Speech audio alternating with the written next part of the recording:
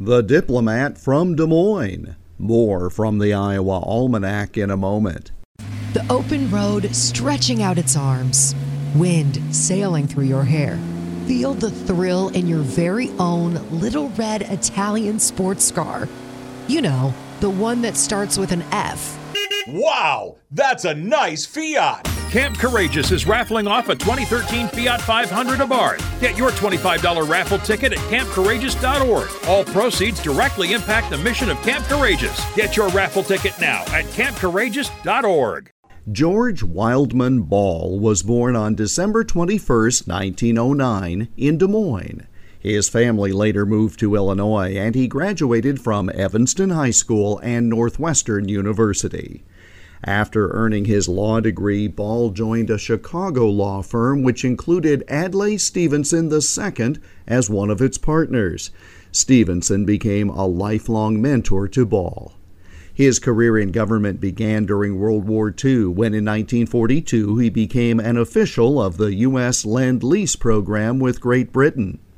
When Adlai Stevenson was the Democratic presidential nominee in 1952, George Ball was one of the campaign speechwriters, served as liaison between Stevenson and President Harry Truman, and was executive director of Volunteers for Stevenson, targeting independent and Republican voters. Ball was also a major part of Stevenson's 1956 bid for the White House. While Stevenson did not make it there, Ball did. He was Undersecretary of State for Economic and Agricultural Affairs in the Kennedy and Johnson administrations. He became well known for his opposition to escalating the Vietnam War.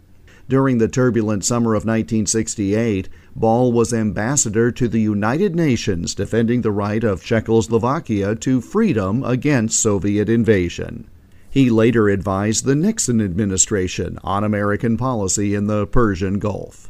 An advisor to 3 presidents and our country's ambassador to the United Nations, George Ball, born in Des Moines on this date in 1909. And that's Iowa Almanac for December 21st. There's more online at iowaalmanac.com. Until tomorrow, I'm Jeff Stein.